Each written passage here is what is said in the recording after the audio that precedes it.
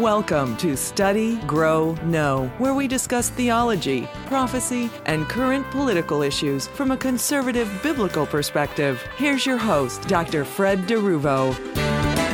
I recently read several articles from actual medical doctors and researchers that deal with the issue of several unique results of the COVID jabs. For instance, the Reese Report from Greg Reese notes, quote, evidence shows biological ID system has already been deployed, unquote. Well, several days prior to that post, one from Anna Maria Mahalsha, who's a doctor and also has a PhD, was posted on her Substack titled, quote, fluorescent orange face tattoo under UV light in C19 vaccinated and Eye of Horus phenomenon. Are humans' limbic systems being altered for behavior modification? Well, both articles utilize the image that I have in the transcript and on my blog, and the image is courtesy of Justin Coy, PhD.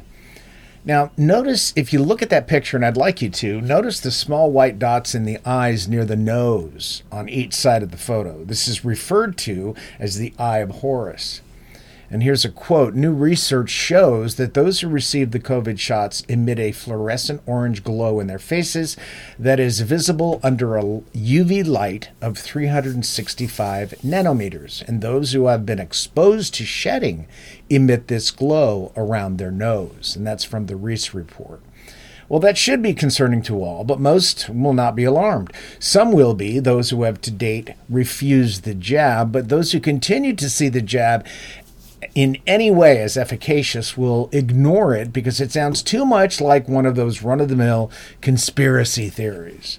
Well, apparently this phenomenon goes back to at least 2008 when a biological nanotechnology pesticide designed to kill the brown moth in the state of California was deployed and appears to have included the same sort of fluorescent invisible microdye that we see in scientific research. Now, another research person, Justin Coy, as I previously mentioned, says this: the genetic code for luciferase, a bioluminescent enzyme found in nature, is included in the Pfizer and Moderna vaccines, along with SV40, which could theoretically allow the luciferase to be written into the genetics of the recipient.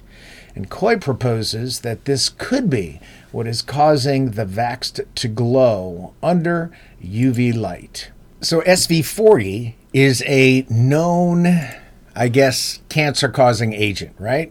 Which is why it was removed from the polio vaccine decades ago. But why was it included in the COVID jab if it is a cancer-causing agent?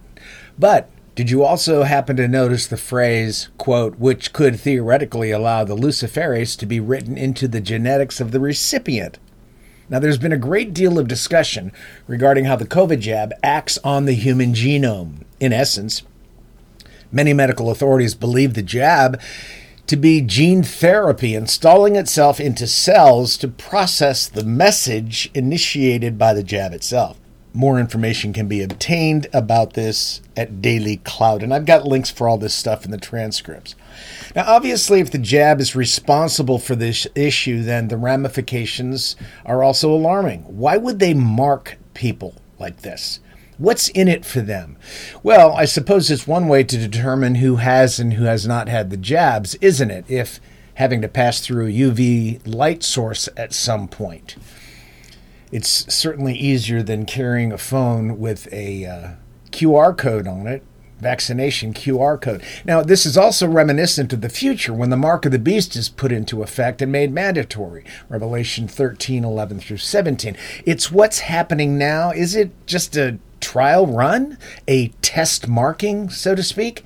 Could this be a type of brand, like farmers who brand their cattle?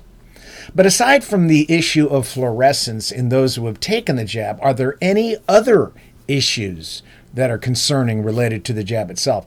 Well, there are actually many, yet for the most part, the medical complex appears unwilling to consider these problems as it continues to move ahead with their preparations of more jabs for future pandemics like disease X that we're hearing about. For one thing, more and more embalmers and coroners are seeing a huge increase in white fibrous clotting they're having to remove from dead people before they can be embalmed. There's a connection in the way the spike protein works within the body to actually increase the incidence of fibrin clotting. Now listen to this quote. Normally, the body continually forms and then breaks down fibrin clots. But once they become misfolded, the enzymes the body uses to break the clots down no longer fit and hence can't break them down. Well, since the spike protein causes proteins to misfold, either due to its prion domain or its effect on the physiological zeta potential, and I'm not quite sure what that is, but there's a problem here because the spike protein is causing proteins to misfold, and as the quote says, once they get to that point where they're misfolded, they no longer fit. So researchers have discovered that the presence of the spike protein caused misfolded fibrin clots to form that gradually collected on the walls of containers designed to simulate living blood cells and blood vessels, It would result in larger and larger clots forming, which would eventually match the shape of the blood vessels that encase them. That model has since become the expected and accepted explanation for those amyloid clots. So, question, is the spike protein actually creating an environment where these fibrin clots are not only created but encourages their growth? Why isn't the medical complex warning us about this? Well, except for a few doctors here and there, we're hearing nothing about it. But it doesn't stop with fibrous clots either.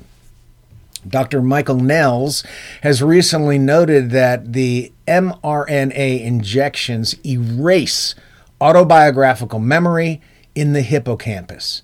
Now, that should also set off red flags, but instead, most of those within the medical complex refuse to acknowledge this problem, just like they continue to ignore all of the serious adverse reactions, including turbocancers and even deaths from the jab. They simply deny and even cast aspersions on those who attempt to have the discussion regarding the possibility of the jab causing these and other issues. But according to Dr. Michael Nels, the spike protein from the virus and the mRNA injections attack the brain. They erase one's autobiographical memory in the hippocampus. People lose their curiosity and brain processing. The nerve cells lead to Alzheimer's conditions, of course, with many going through a personality change. So the spike protein has become a brain toxin. A vulnerability has been created in the brain that can be filled with any fear-based message. And that's important to understand. So is this why some folks go through a major change in their personalities? According to Nels, it's not only possible, but likely. The hippocampus retains our memories and creates the way we think and our personality itself. So to destroy the hippocampus is to destroy the person and the personality because memories are housed there. So what the jab can do is to create a large portion of society that suffers from Alzheimer's and other mental issues. Is it a stretch to think that with on-the-rise state-sponsored euthanasia, those particular folks will be put into literal killing facilities rather than continuing to be a drain on society? But in spite of the level of adverse reactions and deaths, including its effect on the hippocampus, the main pushers of the jab continue to push it, even for babies only months old. You know, I recall several years ago, after the COVID jab was introduced, certain doctors like McCullough, Tenpenny, Corey, and a host of others warned us about upcoming potentially major problems that would cause toxicity in people. This would be seen in many types of adverse reactions, including deaths, sudden deaths. The idea was that it would build to a point where the number of deaths would seem horrific, but yet would be completely and continually ignored by the medical complex. Just the other day, our niece told us that a 10-year-old friend of her daughter's died suddenly. There's no explanation at this point, and of course parents and friends are grieved and baffled. Our niece has had the jab, as her husband has. She since wishes she had not had it, and we don't believe their kids have had it, yet it is clear that many parents have taken their children to receive the COVID jab, and what we are seeing could very well be the tragic result of that. So remember when healthcare workers had a time to create these intricate dance videos about how allegedly overworked they were. You remember that? This was before the jab was available and none of them were told they had to take it. Well, since then, most healthcare workers have been mandated to take the jab, and they did so.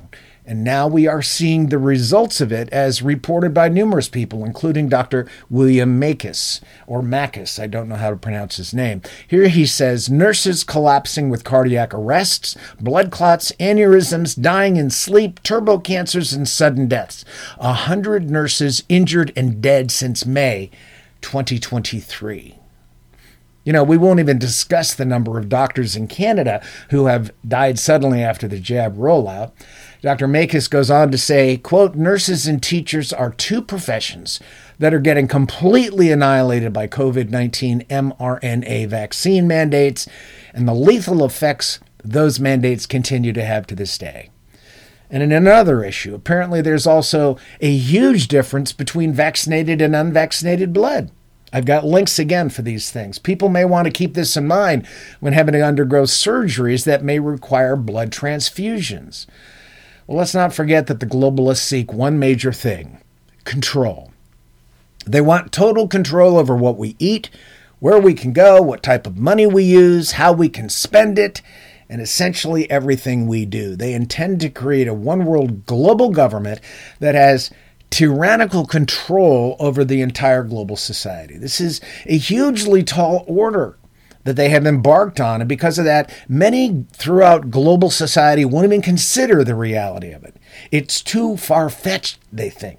Either it'll never happen or they will simply embrace it, like folks are doing in the previously mentioned article on my blog website about cul-de-sac. It's the first smart city, the first 5-minute city, and I've discussed it previously. Here's a quote from that. A Tempe, Arizona neighborhood has been named cul-de-sac and is America's first example of a 15-minute city, a vision of the World Economic Forum and the globalist cult, who are pitching the concept as being more environmentally friendly. Instead of seeing this development as a dystopian nightmare, cul-de-sac residents appear to be thrilled at their new way of life. Well, people gravitate toward things that make life easier, safer, and more secure. We're going to talk about that more in an upcoming article. But not long ago, my wife and I watched a short video of a woman in a store at checkout. Apparently, she'd had a chip inserted into her hand, so to make the purchase, she simply placed her palm over the card reader, and the sale went through. She was nearly breathless with excitement. And I'm amazed at how many people are literally welcoming their own restrictions, their own imprisonment, and they seem clueless about it. So part of this attempt, oh, and by the way, you can expect that the globalists are going to, as I mentioned previously, incentivize all of these things. Everything that's coming, they're going to make it, they're going to try and use hook, line, and sinker to get us involved and give us all kinds of incentives to jump on board, and many people, unfortunately, will. I can't help but wonder whether, some of this stuff is going to lead to what? The tribulation, right? But people are clueless. And part of this attempt to control is seen in some of the other things that globalists are doing. Bill Gates is making his dystopian dream of blocking at least some of the sun's rays a reality. I can't help but wonder whether God will use some of these man-made problems during the coming tribulation to bring about some of his judgments that are listed in Revelation chapters 6 through 18. I mean, for goodness sake, they aren't even sure what problems may be associated with blocking even part of the sun's rays. Yet good old big tech eugenicist Bill Gates thinks his quote-unquote solution will solve climate change. I don't honestly believe he believes in global warming or climate change, but he may be that vapid. I'm not sure. If he doesn't believe in it, then what is this all about? Well, it's about killing the earth, heavily reducing the amount of food that's available for people, which in turn will create famines and pestilences around the globe, not to mention a severe increase in violence as people can't find the things they need to sustain life. Massive death is the result. That's throughout the book of Revelation. That's in Jesus's Olivet Discourse in Matthew 24. I mean, he talks about those things, famines, pestilences. One thing these globalists have in common is their dedication to destroying life. They've proved it repeatedly. They mirror Satan's desire to destroy God's creation because globalists are empowered by Satan. Folks, keep looking up. Get your mind, your face, your eyes, your thoughts in His Word. And as I've mentioned before, and I'll continue to mention it, it's probably best to learn to become somewhat invisible as much as possible. Live quiet lives, but always be prepared to give someone the reason for the hope that you possess in Christ. 1 Peter 3:15. And I thank you for joining me today, and until we meet again, I pray that God will open your eyes to show you how blessed you are in Him. You've been listening to Study, Grow, Know with Dr. Fred DeRuvo. Please join us each week for new broadcasts that deal with theology, prophecy, and political issues from a biblical, conservative perspective.